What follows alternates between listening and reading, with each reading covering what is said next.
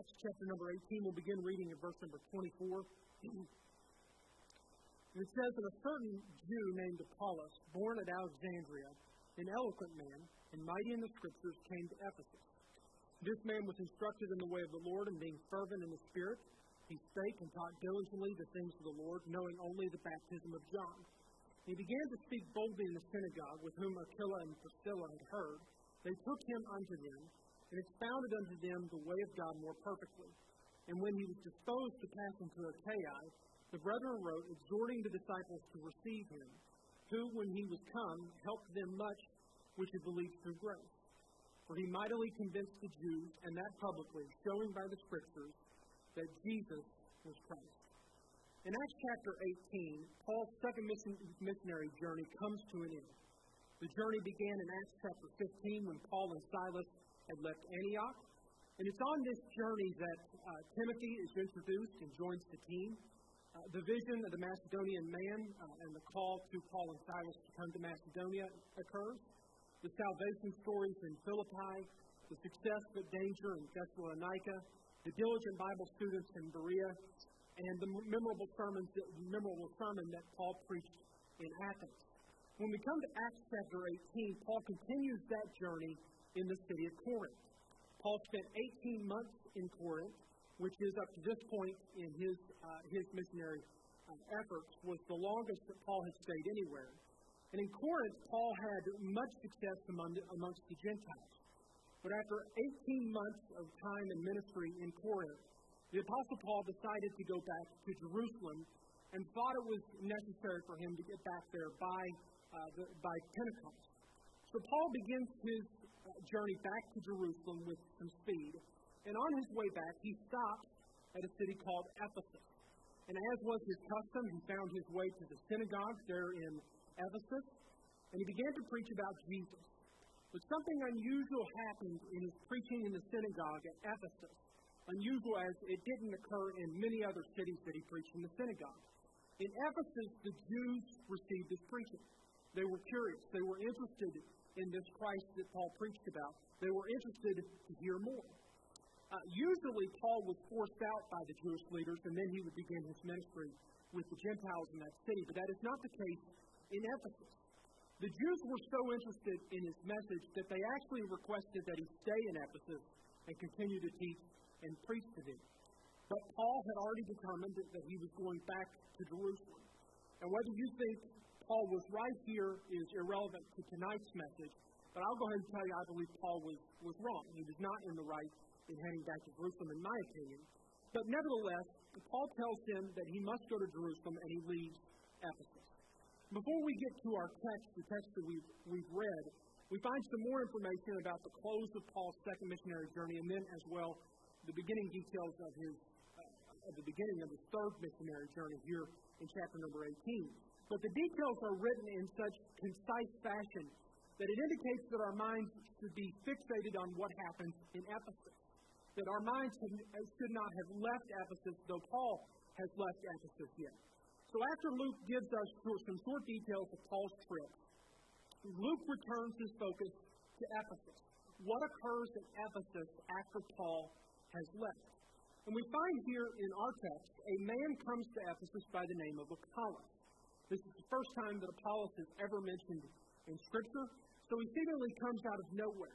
It's apparent that he has no previous experience or exposure with the Apostle Paul, or any of the other apostles for that matter. We know that Apollos would go on to be an influential figure, if not the pastor, at the Corinthian church. So we know that Apollos has a future ministry, but this is the first time Apollos ever shows up in the New Testament. And it is Apollos in this text that God uses to pick up the slack where Paul left off. And yet, Apollos' message is incomplete. It is lacking critical components. But God still uses him to stir the minds of those Jews towards Jesus Christ. And I want us to first consider briefly how God can use unusual people in unusual places at unusual times to accomplish his purposes. And then I want us to consider for most of our time this evening the characteristics of this individual that God has used in Ephesus. First of all, consider with me just how out of place this text seems. Paul has just left Ephesus. He leaves a big gap. The Jews are searching. They are interested in the message that Paul preached, but Paul leaves anyway. So what about these Jews? Are they to be left hanging? So some short time later, we find that this man Apollos shows up in Ephesus. If you look at verse number 24 with me, a certain Jew named Apollos, born at Alexandria. Now, we're not told any more about his geographical dwellings, but we're told that he is from Alexandria. Now, why would a man from Alexandria be in Ephesus? Alexandria is 850 miles from Ephesus. Would it be too much of a stretch to suggest that the reason Apollos was in Ephesus was because of the providence of God? I don't think it would be. Apollos was there because God sent Apollos there. Whether Apollos was aware of that or not, God had Apollos there to pick up the slack of the Apostle Paul. Apollos would end up being of some help to the Jews here in Ephesus, but Apollos would also get some help while he was in Ephesus himself. Now, I want you to take note of two things here before we move on.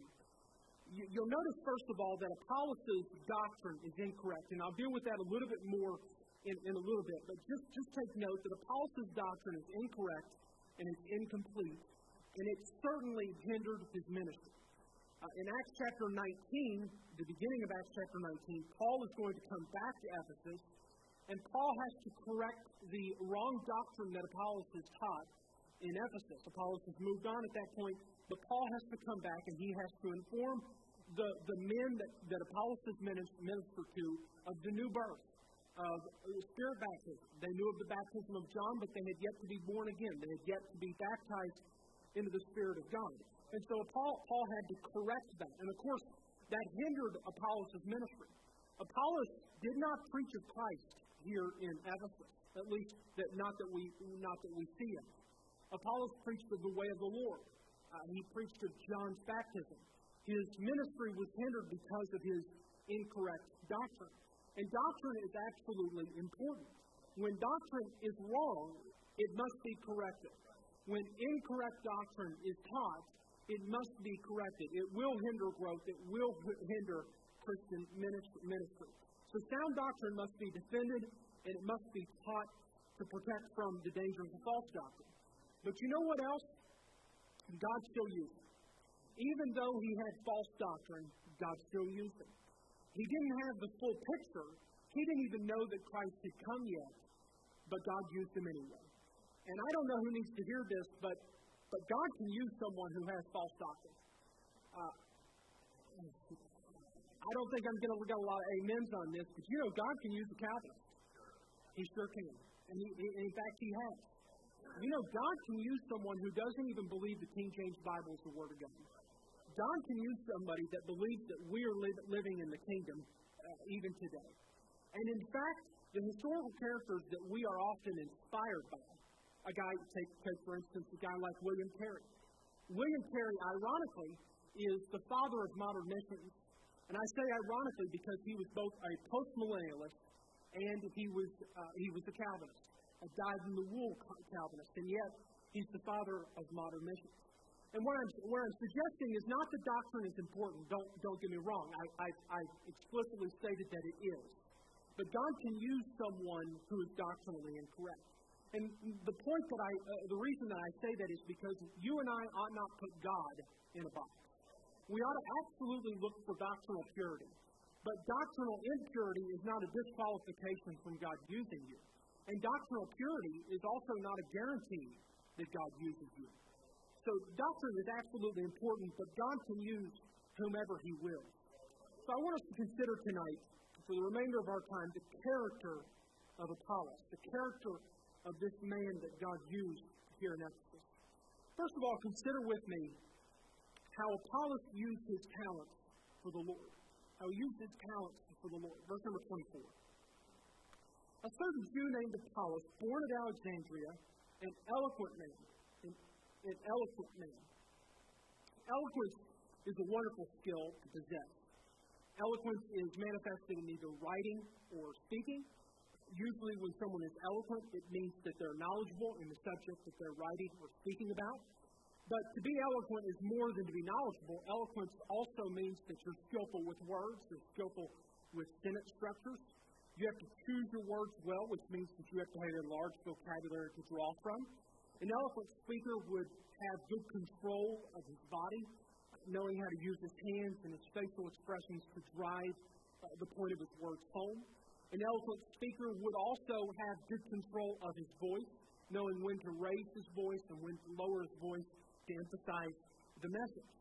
Usually, rhetoric and eloquence are perceived as synonymous terms.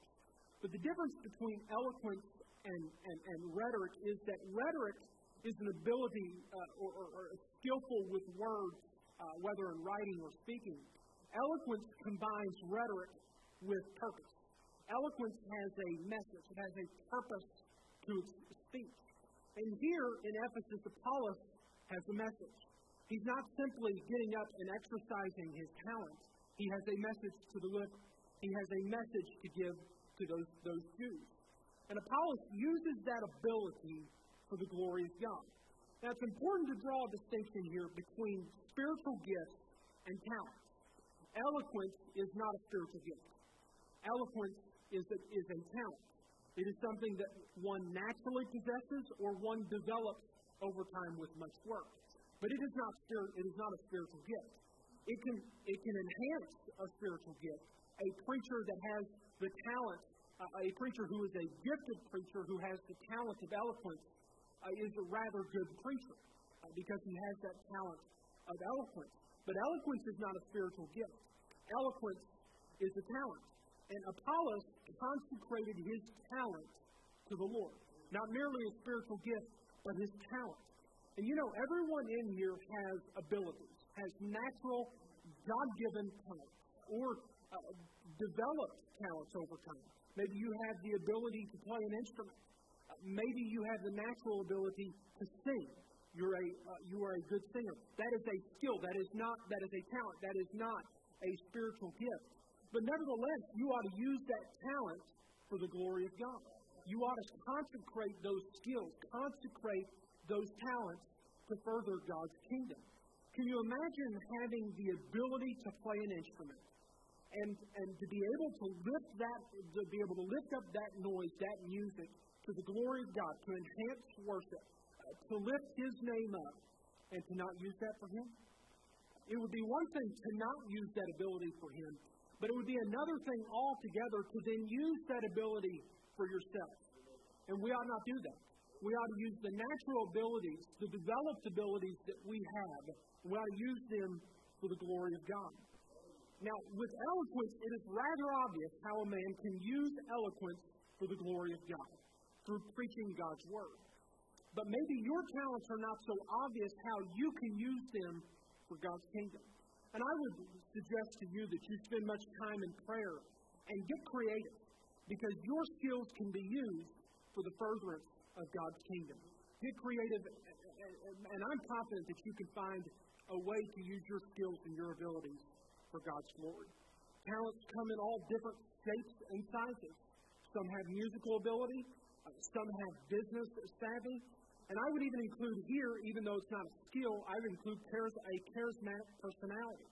There are some people that other people are drawn to just naturally, just because of who they are and how they are. And you ought to use that. You ought to use that influence for the glory of God. Not use it for the furtherance of your own cause, but use that for God's glory. And the bottom line is that like Apollos, you can use your skills, your talents, to influence people positively or negatively for God. You know, some skills need to be developed. Your skills may be more muted than others because you haven't developed your skills yet. You need to develop your skills. You need to develop those skills to the best of your ability so that you have something in which you can lift God up high. Develop your talents for the Lord, for the explicit purpose of glorifying God through your ability. Apollos consecrated his eloquence and his talents allowed him to convince others of the Lord's way. And that should be us.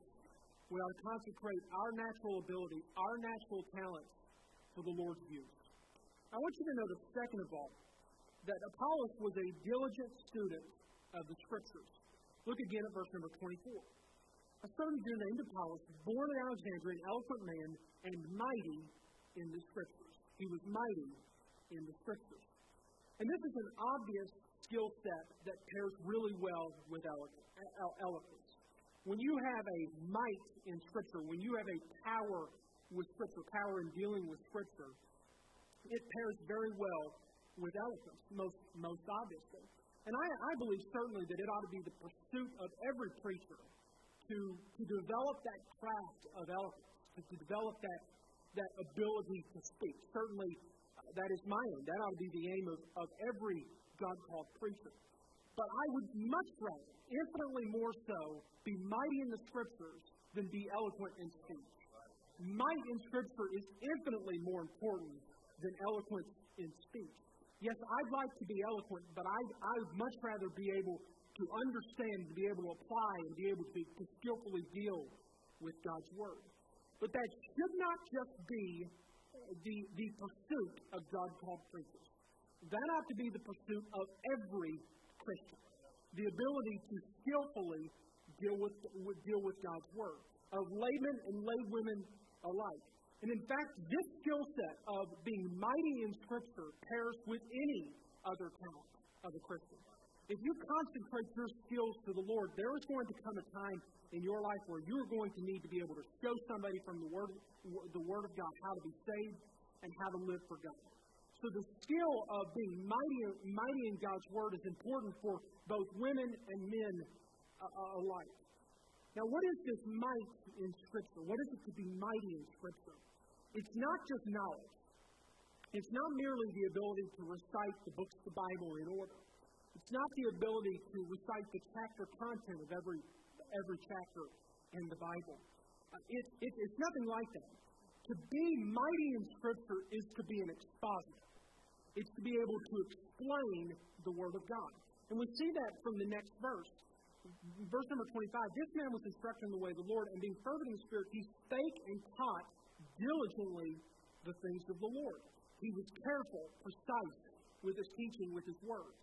But also the description at the end of the chapter, verse 28, for he mightily convinced the Jews, and that publicly showing by the Scriptures that Jesus was Christ. It's not just that he knew the Scriptures, it's that he could read the text, get the sense of the text, and apply it to the heart and the lives of the hearers. And if you think it's just the job of a preacher to be an expositor of the Word of God, you were sadly mistaken. Fathers and husbands ought to be knowledgeable enough and skillful enough with the Word to be able to sit down with their wives and their children and be able to read a passage, give the sense of it, and apply it to the heart and life. You ought to be able to take the Word of God. If you are a father, you ought to be able to take the Word of God and defend your beliefs and defend your convictions skillfully from His Word to your children. That is how you pass on your belief, is through the exposition of God's Word. Mothers need this ability to be able to sit down with their children and to be able to take the Word of God, be able to read it, give the sense, and apply it to the heart and the lives of their children. Brothers and sisters, this is essential in your relationship to your siblings. You've got to be able to take the Word and skillfully apply it to the lives of the hearers. Friends, you should be able to correct and rebuke your friends and change their course of path by the Word of God, by expositing, by expounding on the Word of God. And certainly, as a witness, you must have the ability to take the Word of God, read a passage, give the sense of it, and apply it to the hearer and the listener of your words. So expositional skill, exposition of God's Word is vital to church health. It's vital. But it's not just vital from the pulpit. It's vital from the house couch. It's vital in our relationships to one another. To bathe our lives in God's Word. To immerse our beliefs and our practices in God's Word. It requires exposition. It requires all of us to be able to expound the Word of God to each other. So exposition, being able to read a passage, being able to give the sense of the passage, and being able to apply it to the heart and the lives of the listener. Being mighty in Scripture. But look again at verse number 25. This man was instructed in the way of the Lord and being fervent in spirit. Fervent in the spirit. You know, I've seen men that were skillful orators and were excellent expositors. But it's somewhat rare to find a man that is both a skillful orator, an excellent expositor, and fervent in his spirit, in his delivery, being passionate in his preaching. But that was Apollos. Apollos had a message. He had a message that was burning in his bosom, a message that was fixated in his heart, was fixated in his mind. That was Apollos. And fervency has unquestionable and incalculable value to the listener. Fervency is always important to show the listener that we mean what we say. The world is naturally attracted to fervency. Everybody loves to see passion, whether it's a politician defending the downtrodden and the oppressed, or whether it's a ball player that's expressing himself after scoring the game-winning touchdown. The world loves passion. The world loves to see fervency. And what makes our message attractive from a human perspective is the passion that we put into our message. And our message ought to be decorated with fervency. We of all people having the gospel, the good news that can change the heart and the life of every hearer. And in fact, if they don't hear and receive the gospel, their lives will end in total and utter destruction. We of all people who are equipped with that message should decorate our message, most importantly, with fervency. But then I want you to see in closing that Apollos had a heart to receive correction. Apollos had consecrated his skills to the Lord. He was a diligent student of God's Word. But Apollos had a heart to receive correction. Look with me at verse number 25. This man was instructed in the way of the Lord, and being fervent in spirit, he spake and taught diligently the things of the Lord, knowing only the baptism of John. And he began to speak boldly in the synagogue, whom when Aquila and Priscilla had heard, they took him unto them and expounded unto him the way of God more perfectly. Now, this first phrase found here, this man was instructed in the way of the Lord, is a distinctly John the Baptist type phrase. In Matthew chapter 3, we read, "For this is he that was spoken of by the voice of the prophet Isaiah, saying, The voice of one crying in the wilderness, Prepare ye the way of the Lord, making his paths straight." Mark says the same thing, "Prepare ye the way of the Lord." So I believe in Acts chapter number 18, Luke is drawing our attention to the connection of Apollos to John's baptism. And that opinion is informed by what we just read at the end of the verse, that in knowing only the baptism of John. Now, what does it mean to know only of the baptism of John? Well, what was the message of John the Baptist? It was prepare the way for the Messiah. We read in Luke chapter 1 when the angels came to John's parents, telling them about John's soon-to-be birth. The angel said, "Many of the children of Israel shall he turn to the Lord their God. And he shall go before him in the spirit and power of Elias, to turn the hearts of the fathers to the children, and the disobedient to the wisdom of the just, to make ready a people prepared for the Lord." So the message of John the Baptist was to turn their hearts towards God, to repent, and to get ready for the coming of the Messiah. And I think you can, and the baptism of John was a way of expressing that outwardly what had happened on the heart, that repentance that occurred inwardly. So the message of John was prepare the way for the Messiah. And I think it's rather obvious what Apollos' incorrect and incomplete doctrine was. He had yet to find out that Jesus had already come. He was preaching the message that prepare ye the way for the Messiah. He had failed to realize that the Messiah had already come and had already accomplished his purposes on earth and had gone back to heaven. So he's missing a critical component of the message. But yet he is still preaching. Here's the critical part about Apollos. He himself has gotten his heart ready. He has prepared his heart for the Messiah. He has been prepared for Messiah's coming for quite some time now. And here he is in Ephesus preaching that these Jews ought to prepare their hearts for the coming of Messiah as well. Now, it's important to remember that the book of Acts is a transitional book. There is very little in the book of Acts that is complete. The Gospels is really sort of an extension of Old Testament times. You're still living in those times. But when we come to the book of Acts, the focus switches from the Jew to the Gentile, or the focus begins to shift from the Jew to the Gentile. The focus shifts from the Jew, that Jewish nation, to the Gentile church. And all throughout the book of Acts, there are, shall I put it, awkward things that are occurring, things that seem out of place, that when we pair with our knowledge of the Pauline epistles and the doctrine that we've built our lives upon, it's a little strange, it's a little awkward, shall I put it. And in fact, Paul going back to Jerusalem, I'm not going to get into it too much, but that's an instant of transition from the law to grace.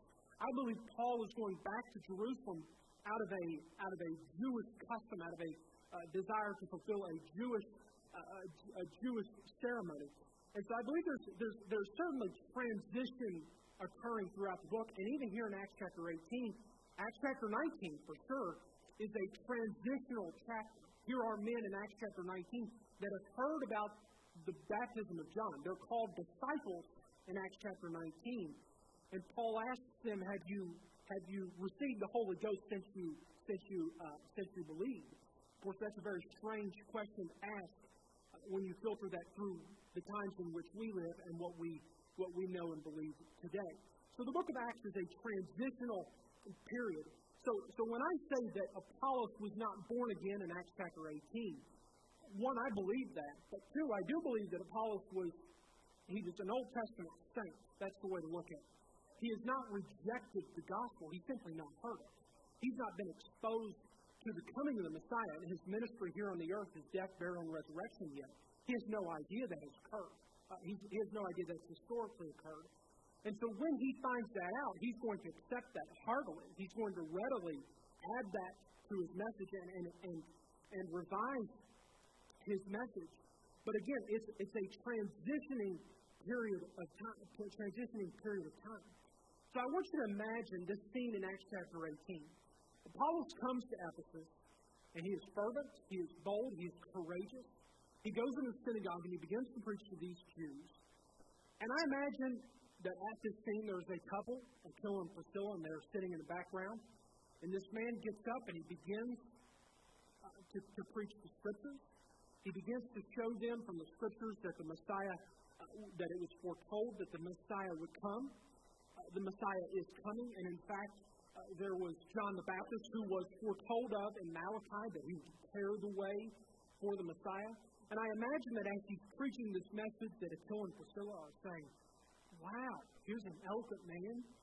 He is taking the Scriptures and he is preaching to these people Jesus, and he's doing so in a skillful way. He's obviously got a good grip on the Scriptures. And I imagine that they're sitting there, thinking, man, this is great.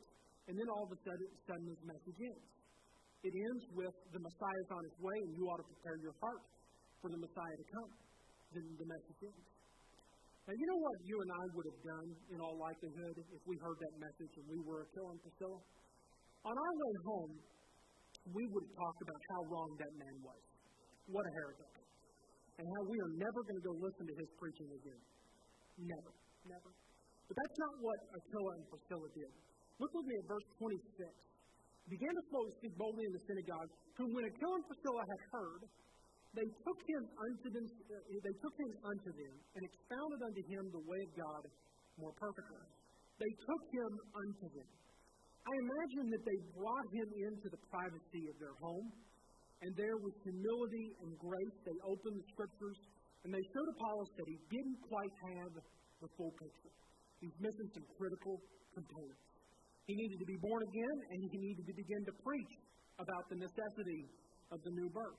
He had the baptism of John, and yet he had missed the baptism of the Holy Ghost.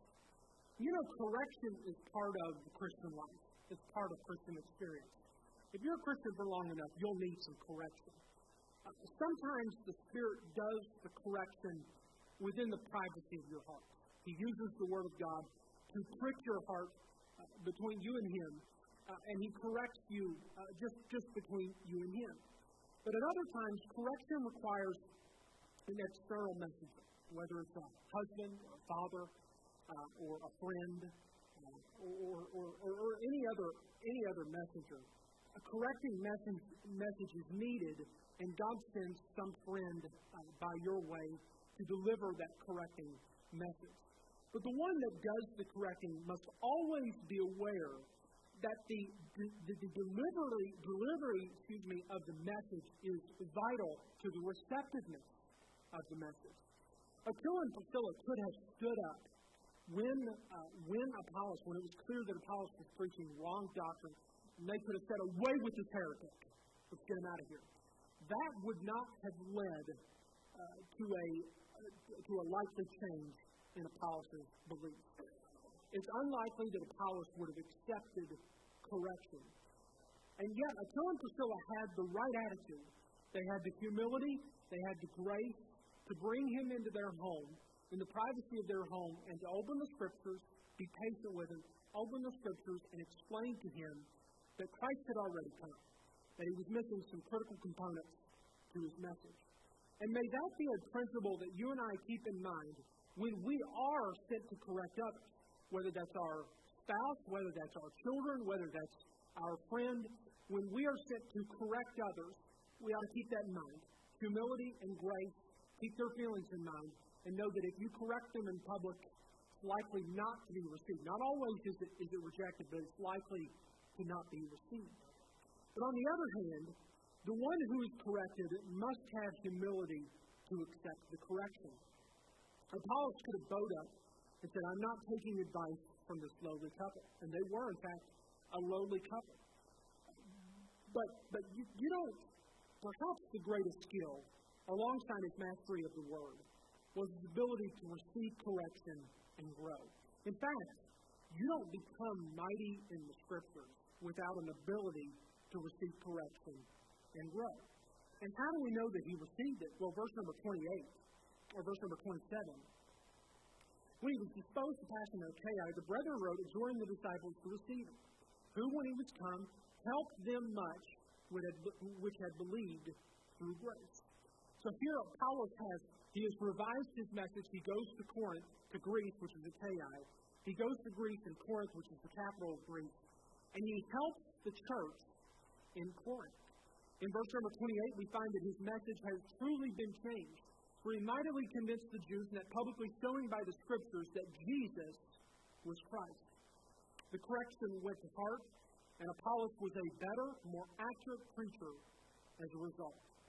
And you want to enhance your influence for the Lord? You should absolutely refine your skills. You should absolutely refine your abilities. You absolutely must be a master, a skillful master of God's Word, of the Scriptures. And no matter, in fact, the role of life that you play, you ought to have a mastery of God's Word.